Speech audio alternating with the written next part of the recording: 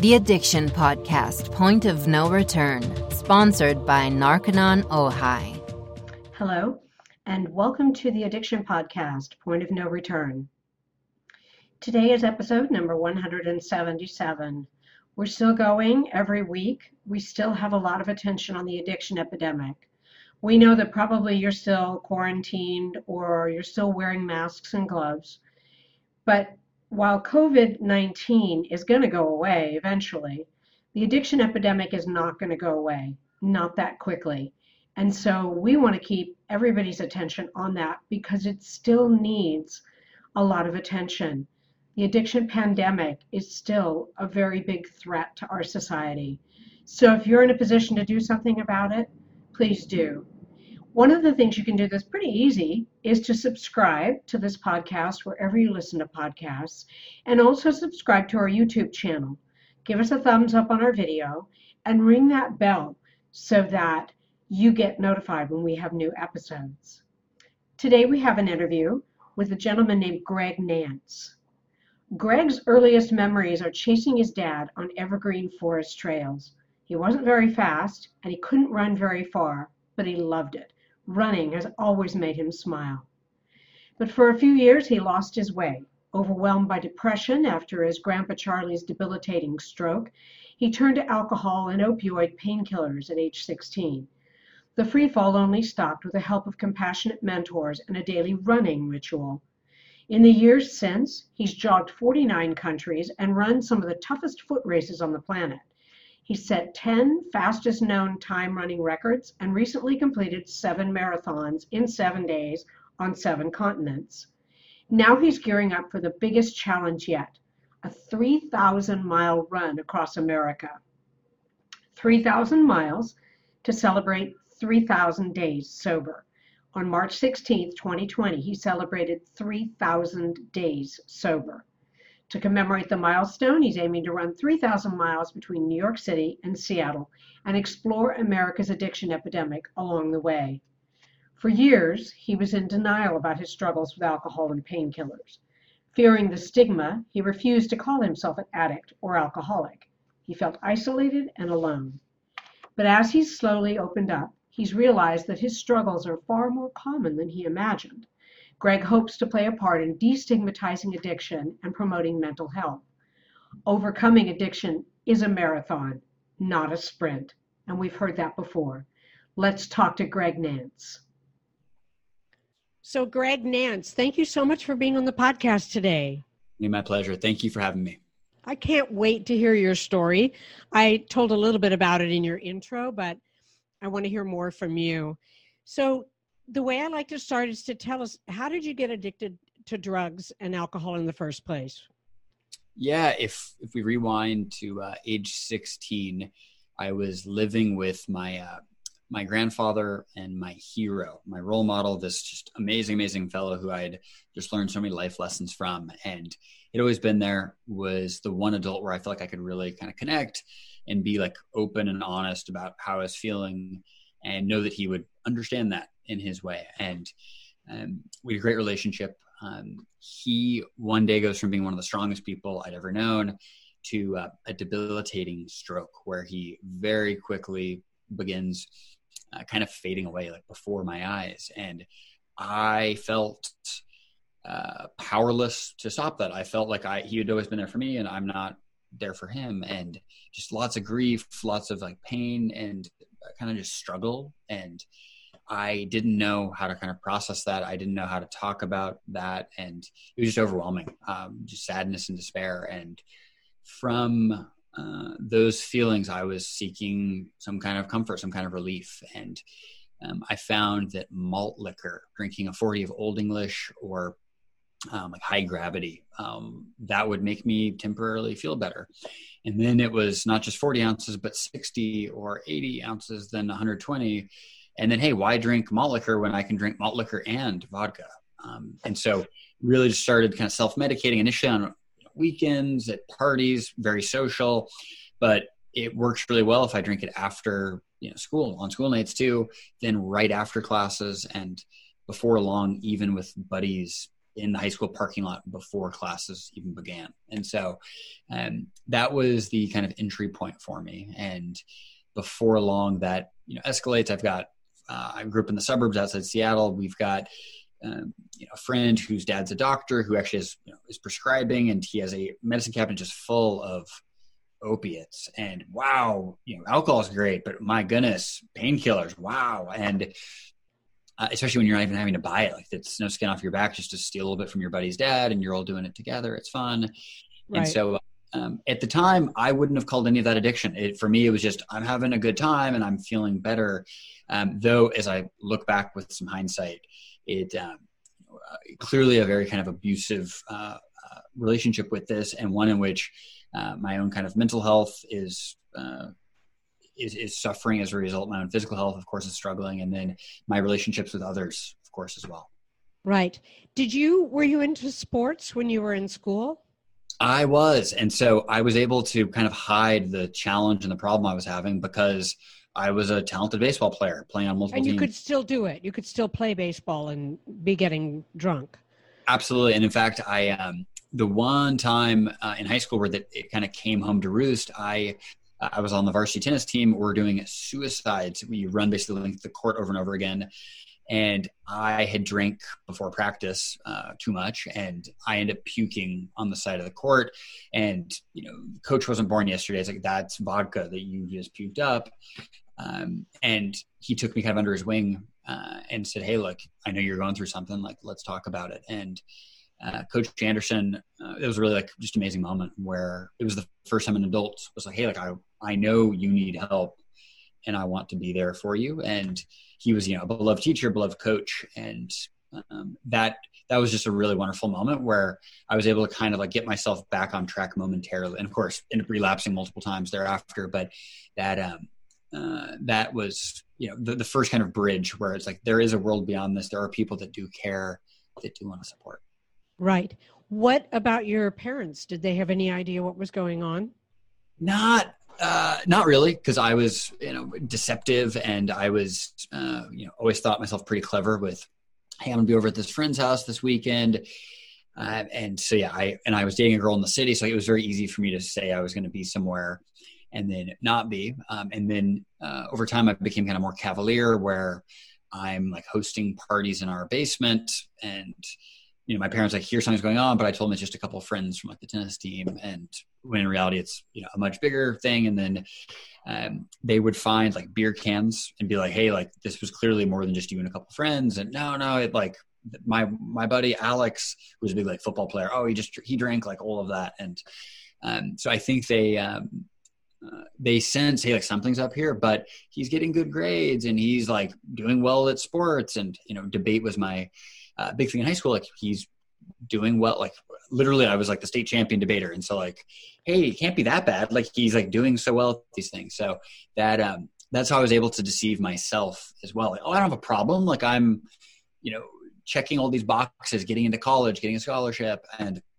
in reality, it's just, no, you're just a high functioning addict. You're someone that unfortunately can get away with it for a time, though that doesn't mean it be that way forever.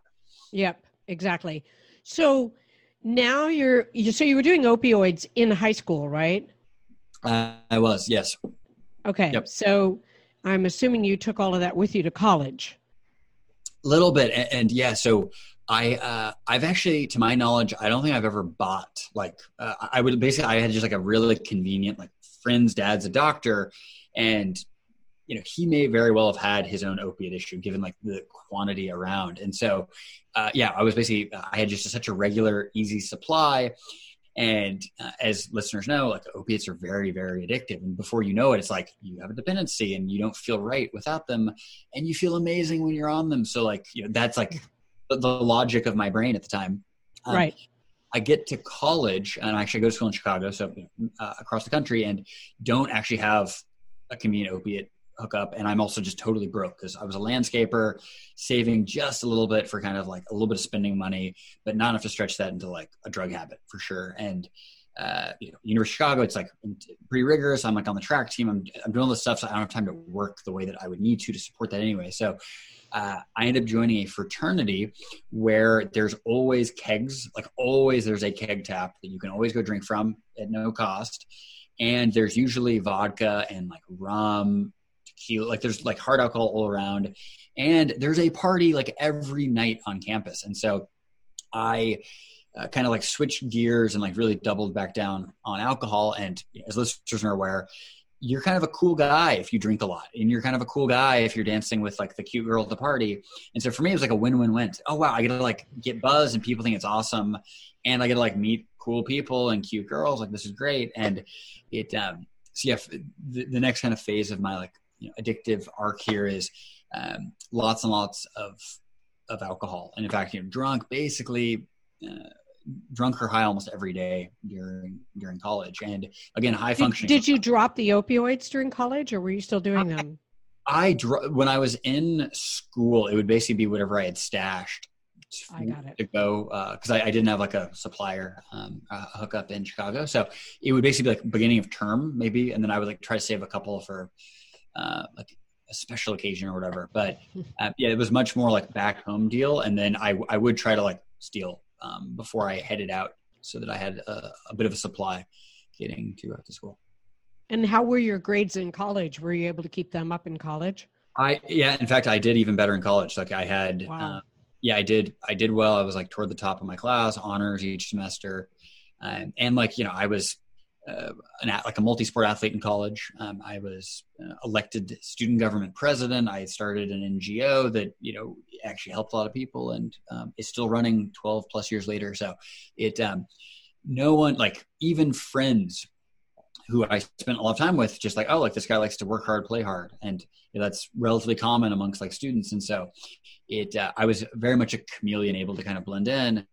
And the few times where people are like, hey, like, dude, you've been going like really hard the last few nights. Like, hey, shouldn't we take a little break? And said it with no malice. Like that was said like from pure love. I took that as like an affront, like, what? Like, no, me a problem. You've got the problem. Like trying to like, blame and deny. And then let me just go hang out with this other crew over here. Let me just go chill with these guys who haven't been seeing me on this bender for the last week. And that is what I would kind of roll with. And then after a week or two, like someone in this crew is like, hey dude, like you're going kind of hard. Like, no, that's you. And then I like circle back over here. And so it, I think many of us with histories of addiction, there's like this manipulation that kind of goes with it. And there's this like multiple masks that you must wear. And I was like good at that. And it's like scary. It's like, I don't want to be this manipulative, lying, hypocritical guy. And yet that's what this does to you, because that's like your coping mechanism to get your fix and kind of keep rolling down the road. Right. Well, okay. So your life is going well. You've started an NGO that you said is still in existence today, and you're able to exist and survive and function. So why get clean? What happened? What was your epiphany or your point of no return? Why did you decide to get clean? Yeah. So it, I felt like a profound emptiness. So I was basically like checking the box of I'm achieving literally everything that I set out to achieve. Like I'm doing really, really well. And I feel like totally rudderless and just I'm lacking purpose, and I'm lacking a direction, like a true north as I go. And that's like really alarming. It's like, hey, if I'm not happy now and things are going so well, like how am I ever going to be happy? And that was sort of this profound question that was weighing on me. And around that time I had started going to church, started reading the Bible, so faith kind of re-entered my life in a meaningful way. I met a really, really wonderful fellow, Pat Moriarty, who was just a long time. He's a big runner and was a long time AA sponsor.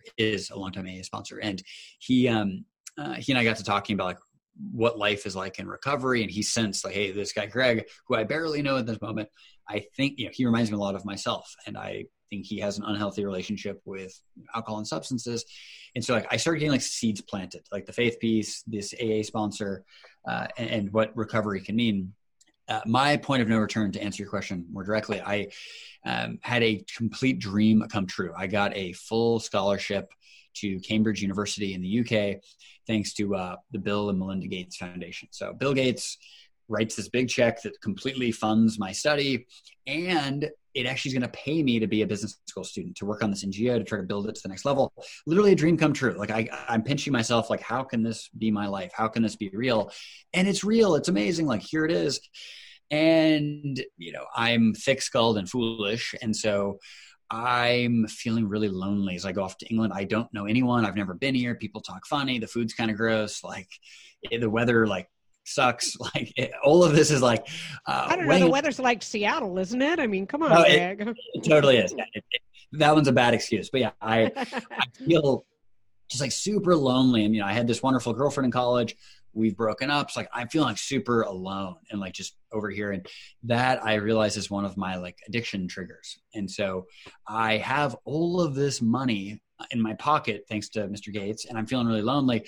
Very, very dangerous recipe for a guy with a thick skull like me. And so I'm hitting the pubs every day, getting pints, getting shots, doing all this. And then I meet a fellow who's got a cocaine hookup, and nothing like cash and cocaine. And so I'm basically just like having the time of my life and masking like the loneliness that I'm actually feeling inside with just like, hey, life of the party. I'm like meeting all these like really interesting people, these beautiful women, and kind of like, I'm like this Yank. I'm like this American guy here. Like, I'm just having a great time doing all this. And by the end of the first term, like end of November, beginning of December. You are listening to the Addiction Podcast, Point of No Return. For more information on the podcast, or to reach out if you have a story you would like to share with us, go to our Facebook page by the same name, or you can email us at theaddictionpodcast@yahoo.com, or go to our website, theaddictionpodcast.com, or call us at 727-314-7080. And please remember to subscribe to our podcast wherever you listen to podcasts and give us a 5-star review. For more information on our sponsor, Narconon Ojai, visit their website at narcononohai.org. That's NARCONONOJAI.org. Or call 1-866-231-5924. That's 1-866-231-5924. Sometimes, the hardest thing about getting someone into recovery is getting them to agree to treatment. Bobby Newman, a certified drug counselor with 30 years experience and an over 85% success rate as an interventionist, has created a series of 12 videos that you can use right now to learn every step to get your loved one to agree to treatment. Call 1-833-918-0008 today and say the word podcast to get a 10% discount. Or go to newmaninterventions.com and type in the word podcast for a 10% discount. This service comes with a free 1-hour consultation with Bobby. I get a bill for rent, and it's like, oh, like, whoa, that's way more than I was expecting. Whoops. And then I go, like within a day or two of this big bill, that's a big surprise. I go to the liquor store, like I've done all the time, and my debit card gets declined. I am completely and totally out of money. This stipend has been spent, completely squandered on drugs and alcohol. And I've got this massive bill right here. And so it's like this moment where like a ton of bricks is beginning to hit. And I basically see a train coming at me in slow motion. And within like 3 days of that, I get a summons to the provost, this like high academic official at Cambridge. And he brings me to his office like, hey, like you don't need to lie to me. I've been hearing stories about you. And I've also heard you're missing rent now. And within a few moments of that opener, he calls me a disgrace and threatens to expel me from Cambridge, this dream, and then have me deported. And so like that for me was like the ton of bricks hitting. And it was really the first time in my life where, I've been kind of crafting this like public image of myself and like this young entrepreneur, this young athlete, this like building this like statue, this tribute to myself, marble man over here. And this was the first time where, I call it the mud on the marble, where kind of caught up with you.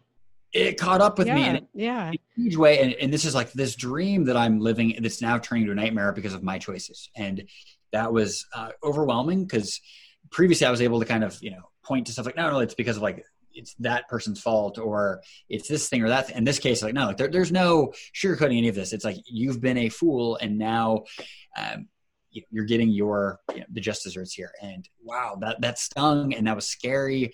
And I'm going through withdrawals now because I don't have any money to buy any more cocaine or any more alcohol. And my point of no return is lacing up my running shoes, running out the door, and basically running until it hurts. Like I need to like sort of flush my body, like in a literal and figurative sense. And I need to feel like the pain and the burn to do that. And it became very, very, very therapeutic, just getting away from that little dorm that had become a prison for my addiction. And it felt so therapeutic to just kind of like feel the breeze in my face, feel the fresh air, and start envisioning a life beyond, alcohol, opiates, and cocaine. That's amazing. So basically running was part of your whole rehab treatment, if not the whole thing. Did you do any sort of, shall we say, formal rehab, or was that the start and that's just what you did, was you ran? Yep. So I tried quitting over 100 times. And so I on the 101st try, lacing up the running shoes is what, helped me kind of get to those first days in that week. And I'm, immensely grateful to this simple act of putting one foot in front of another. It's very therapeutic for me. It helps calm like the anxiety and the feeling of disconnection that would trigger these relapses. And then, I think the faith piece played a really big role. I had 2 mentors and a wonderful pastor in England who I was able to be, open with, not fully at the extent of the addiction, but like, hey, I'm feeling better. It's been 3 weeks since I've had a drink. And like, wow, like that's a good thing. Like, keep going. And then I had this AA sponsor I mentioned. He has a couple times weekly newsletter where he would basically post reflections on recovery and like the journey. And so reading my Bible, going like prayer meetings in church, and then running, like that was sort of like the little triumvirate that I used to kind of work through. And then you start building momentum, you start building a new identity around that. And, for me, like the first 40 days were the toughest. In fact, I had made it to 40 days twice before and then relapsed right after around Lent, both times, which was a total bummer and like just really, really tough. And so I don't actually know what was different this last time, except it was like particularly a shameful call out from the provost, and it felt like my world was kind of crashing down. And I didn't, I'm a lot of things, but I'm not like a robber. And so like, I didn't want to like rob people for money to fuel this addiction. And so I don't actually know what did that beyond a miracle. And so it's interesting because let me ask you a question. When you did the earlier 40 days, yep. Were you running when you were doing those or no? Actually, so I was, yes. So like I started running senior high school and loved it. And so basically I was a multi-sport athlete, but was like, wow, like running is actually like kind of my favorite thing. I really, really love this. And so I was still running, though like in that environment, I'm in a fraternity, like there's just a lot of temptations all around. And I basically like for Lent, I'm actually Protestant, but like I celebrate Lent each year. And, right. It's at the end of those 40 days, it'd be like, well, I was such a good boy. Like I didn't drink at all. And then like, here's this temptation, like literally on day 41, it's time to get, blackout again. It's like, no, like that is like very short-sighted and just letting those temptations get you. So I don't actually know what was separate this time, except it has slowly stuck now for 3,000 plus days. 3,000 plus days. That's 10 years. 8 plus, and day by day, I'm going to get almost 10. Yeah.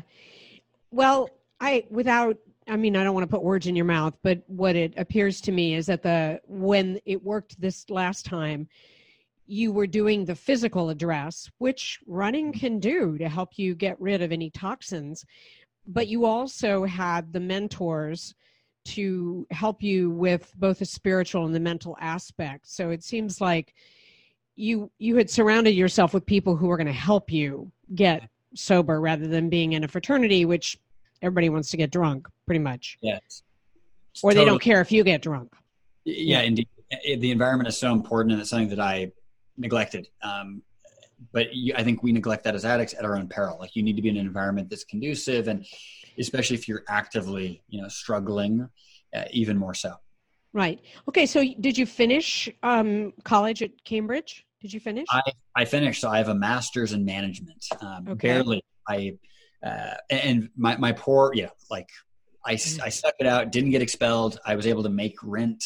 And so, there's a happy ending there, which is, yes, I did make it. So. Okay. So you finished Cambridge and you had a master's in management. So what happened to you after that? Tell us how you ended up where you are now. Yep. So it's a journey to the Far East. So during Cambridge, I basically realized I need a fresh start. And if I go back to Chicago or even my hometown of Seattle, it's likely I'm going to follow like the same crews that I was rolling with before. And that's not going to give me the chance to actually make a real lifestyle shift and become a better person without the influence here. And so I had a business idea to help students get mentorship as they apply to graduate school, to help them earn scholarships so they can actually pay for it. Because I'd been, I had wonderful mentorship that helped me earn a scholarship to Cambridge. I wanted to pay that forward and see if, hey, can I actually create a business around this? And the market that was most promising for this idea was actually China. And so I'd always wanted to go to, I had spent 3 weeks in Beijing on a foreign affairs fellowship 3 years before. So I knew a very tiny bit about China. I'd written a bachelor's thesis about it and wanted to basically go I don't want to just be book smart at someplace. I want to have a little bit of street smarts. And so moved to Shanghai, September 2012 with this business idea. And that was a lot of my first months, years in recovery was there in China. And a lot of challenges with starting a business as you're starting recovery, and that it's really stressful. You're working crazy hours. And then in a foreign country, and I'm assuming you don't speak fluent Chinese. Yes, certainly did not speak any Chinese when I kind of got settled there. And so, that's really tough. And I mentioned loneliness as a trigger. And so that was really, really intense loneliness where everything you know and love is literally thousands of miles away across an ocean. And so, again, the faith piece and running were vital. And then, I did a decent job staying in touch through Skype and through email with mentors and with Pat, so that I can kind of keep inspired on the recovery path. And so the extra challenge of this is, even in America, alcohol is a part of business culture for sure. It's much, much stronger in China. Where it's almost bizarre if you're not drinking. And it's how can I trust you if you're not drinking? And so there's a powerful cultural stereotype around alcohol. And it's a very powerful social and business lubricant to get stuff done. And so that's, you're already playing on hard mode, not speaking the language fluently, not knowing the culture as well, and then not drinking. My goodness! And so that made things more difficult. Though I also got good at saying, "Hey, no thanks," and basically for health and religious reasons. And people, it's this American guy. He's different. He's basically too weak to drink alcohol, is what I think they thought. But whatever. I'm totally fine with you thinking I'm weak, so that I can try to stay strong over here. Whatever. Yeah, whatever. Now, is that the NGO that you talked about earlier? Actually, so this is a second company. This one's called the NGO is called Money Think, and we help students make informed choices around college affordability. And you can check us out, moneythink.org. And then my day job that I'm still working on today is called Dyad, DYAD.com. And this is the mentorship platform that helps students applying for college and graduate school get scholarships to pay for it. Cool. But you have kind of a new goal that you're working on in terms of your running. I do, yes. Talk about it. Yeah, so I celebrated 3,000 days sober on March 16th. And that was that felt really big to me. I never thought I would. It's 10:30. 10:30, thank you, Mr. Robot. Celebrating 3,000 days, that was a dream come true. I never thought I would make it anywhere near there. And here I am. And so I am a little crazy as folks are gathering. And so I want to basically celebrate 3,000 days in a big, crazy way to mark the occasion. And so my goal is to actually run from New York City with a foot in the Atlantic Ocean all the way across the country to Seattle and put a foot in the Pacific Ocean. And that's about 3,000 miles. And I want to do this journey both to have a big running goal, but I actually want to connect with fellow addicts and those in recovery along the way. And my goal is actually to create a documentary film in partnership with a wonderful film director named Sarah Shutsky and the International Documentary Association to create a piece of film that helps to inform and inspire around how we as Americans can actually overcome the addiction epidemic, because 40 million Americans are dealing with this. And I think a lot of us feel like we're alone. And so I'm so fortunate that there's now a podcast community around addiction where folks can actually get inspiration. And I want to be part of that solution, because for years during my own addiction and in my first years of recovery, I felt totally alone. And I felt the stigma. I felt embarrassed to talk about it. And so I don't want others going through it to feel the same way. I'd actually like them to feel empowered to take kind of ownership over their own recovery in whatever kind of form that looks like. And right. I want to share those perspectives during this run while making this film. That's awesome. When are you going to start? When are you going to start this run? Yeah, so as soon as October. So okay. I'm aiming, it's either going to be October or March, and it's going to depend a little bit on where COVID's at, because COVID's going crazy. And I don't want to become a vector for, the coronavirus. So aiming to do it safely. So October or early 2021. And it's coming together. A lot of logistics and operations and production and fundraising behind the scenes. But we've got a big mission and we're going to make it happen. That's awesome. So you say you want to connect with addicts. What's your concept of how that's going to work? Yeah, so I think it's going to be a couple things. So we have a production team that's been doing research about just really incredible and inspiring stories, ranging from here are children who have been orphaned because of meth, and they've actually rallied together to form a support circle. It's wow, that's amazing. At least we never hear stories like that. That's awesome, and that should be part of the narrative, how people are rising above these horrible challenges. Greg, can you do me a favor? Sorry. Tell that story again, because right when you started, right after you said children who were orphaned because of meth, you kind of froze up a little bit. So start back with that again. Fair enough. And a car actually drove by, so maybe that goofed up my Wi-Fi. So we're aiming to tell informative and inspiring stories. And so for example, there are a number of children that have been orphaned by meths and the ravages of methamphetamines. These children have actually rallied together to form a survivor circle to better support one another as they go. In my neck of the woods, at least, we never hear stories like that. And I think we would be so much better off if we can learn the full scale of both the challenges and then also the chances to show kind of the full spectrum here. And so as I run across the country, we've identified a number of just really amazing little communities and stories that we want to connect with as I go through running.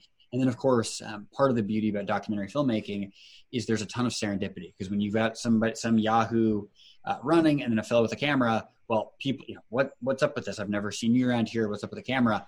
I want to share, hey, I'm running across the country because I'm passionate about learning more about how we can support addicts in America, and I want to be part of that solution. And some of these folks are going to have their own stories, either on a personal level with a family member, a partner, a colleague, a sibling, you name it. And we want to basically share some of these stories, both through social media, through this film, and then create a space for dialogue where more families around the dinner table and around their living room can have open, honest conversations about addiction, about the help and support they need. I realize I'm one of the very, very, very lucky ones. I'm from a really nice town, Bainbridge Island, off Seattle. I have an incredible family. I have wonderful friends, coaches, pastors in my life. And yet, my story could have been very different. I could have killed someone in a drunk driving accident. I could have ended up in jail. I could have, taken my own life due to depression and overdosing and all this. I'm still here. I'm very, very lucky. And I want to try to pay it forward. Because there are so many people out of the 40 million dealing with addiction that don't have the support system that I naturally have in my life. And that's just good fortune. There's no merit in that. That's just me being a lucky guy. And a lot of people aren't so lucky. I want to try to help kind of bridge part of that gap and create a dialogue. I think it's awesome. So let me ask you this. If someone listening to the podcast wants to connect with you because maybe they have a good story and maybe they want to connect with you on your run, how would they do that? Yeah, I would thank you for the question because I would love to connect. The best way is actually to connect via gregrunsfar.com or on Instagram at gregrunsfar. Drop me a note and I would love to hear from you because I get inspired by it. Like I love hearing people, and no matter where you are at in your own addiction or recovery journey, we can learn from each other. We can grow together. Cool. Will people be able to track your journey on the website? Yes, they will. We'll in fact have a little live tracker where you'll know where I'm at. And if anyone likes to run or walk or bike, you'll be very, very welcome to join me for a few miles out on the trail. Oh, I think that's awesome. That's just awesome. So Greg, to wrap this up, if you had just one message to give to the listeners, be they addicts or friends and family of addicts, what would that one message be? Yeah, my one message is follow your smile. Figure out what it is that makes you happy, that gives you purpose, and keep that in your mind's eye. Start investing more of your time there. And I have a feeling that can actually help you with your first steps to recovery. Running makes me smile. And so I followed my smile to get clean and sober for the first time and then to stay that way. And I predict if you follow your smile, that's going to be one big reason to find your recovery path as well. I think that's awesome. Greg, thank you so much for being on the podcast. And be sure and keep us in the loop in terms of when you start your run, because I would love to follow along and, promote it and, get people to reach out while you do that. I absolutely will. And I super, super appreciate it. Joni, thank you. Absolutely. Thank you so much for listening to the podcast today. We hope that you enjoyed the interview with Greg Nance. I thought his story was quite unique, and I love his whole plan on running the 3,000 miles. So we will keep you posted on that. If you're listening to this podcast and you feel isolated because of the whole coronavirus situation, please know that there is help available. You can reach out. You can reach out to us. There are other organizations online that are there willing to help you. So don't feel like you're alone. Whether you're an addict, whether you're a loved one of an addict, just reach out. Reach out to someone. And if you can't reach out to anybody else, reach out to our sponsor, Narconon Ojai. The website is narcononojai.org. Reach out to someone. That's sometimes the hardest step. But if you can do that, that'll start you on the path to recovery. Stay safe. Stay well. We'll be back again next week. You have been listening to the Addiction Podcast, Point of No Return, sponsored by Narconon Ojai. For more information on Narconon Ojai, call 866-231-5924 or visit www.narcononojai.org. Narconon is a non-12-step rehabilitation program based on the works of L. Ron Hubbard.